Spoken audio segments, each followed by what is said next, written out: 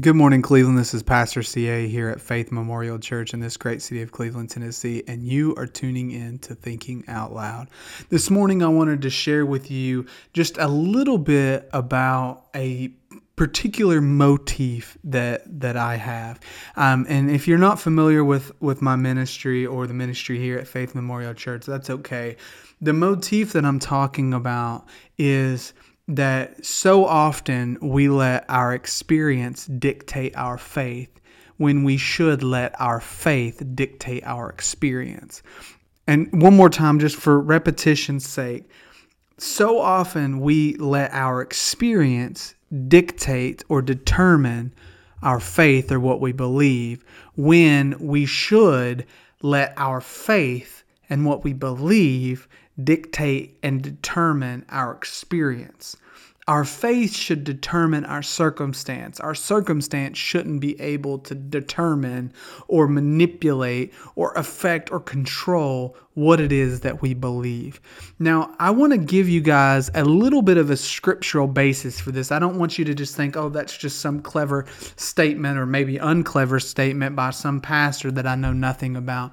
No, I want to give you a scriptural foundation to plant your feet on and show you that what I'm talking about is not something that I just pulled abstractly out of the air, but rather a very, very vital principle from Scripture itself. In Romans chapter 4, Paul is describing the great patriarch or father of the faith, Abraham. And he's recounting this conversation or this instance between Abraham and God, when God gives Abraham a promise about becoming the father of many nations.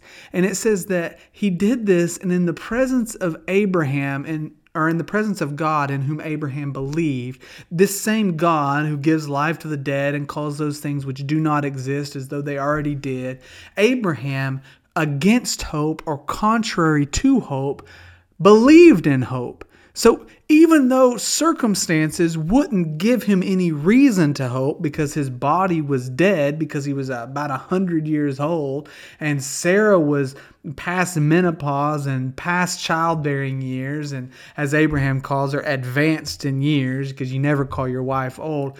But she had a dead womb. His body didn't function the way that it, for child making purposes. And then it says, but Abraham, even though all of these circumstances should say that he has no reason to hope in the promise that God just gave him, he took a couple things into account.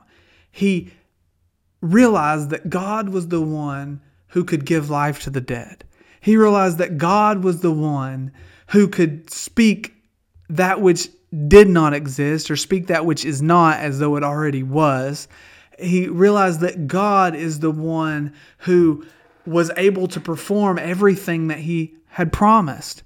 And in this belief, it's accounted to him as righteousness, and he's called the friend of God. And all that is beautiful and wonderful. But the point is that the circumstances, the situation said that Abraham had no reason to believe he was going to be the father of many nations. His body wasn't functioning. Sarah's body wasn't functioning. One was 100. The other was ancient as well. It was ancient. I probably shouldn't have said that. But they were both extremely old, way past that phase of their life. And so there was no reason for them to hope except the fact that they had had a word from God. And so instead of letting his experience or the circumstance of being physically impossible, instead of letting that control and change what he believed, he, against hope, believed in hope and trusted in the word of God. He didn't waver with unbelief, but he believed in the promise of God, and he let his faith dictate his experience. So he let what he believed change what he saw, rather than letting what he saw change what he believed. And that was accounted to him as righteousness, and he was called the friend of God. Whatever your circumstance is, if you've received a promise from God, don't let what you see change what you believe about the promise. Let what you believe about the promise change what you see and experience. This has been Thinking Out Loud with Pastor CA. God bless and have a great day.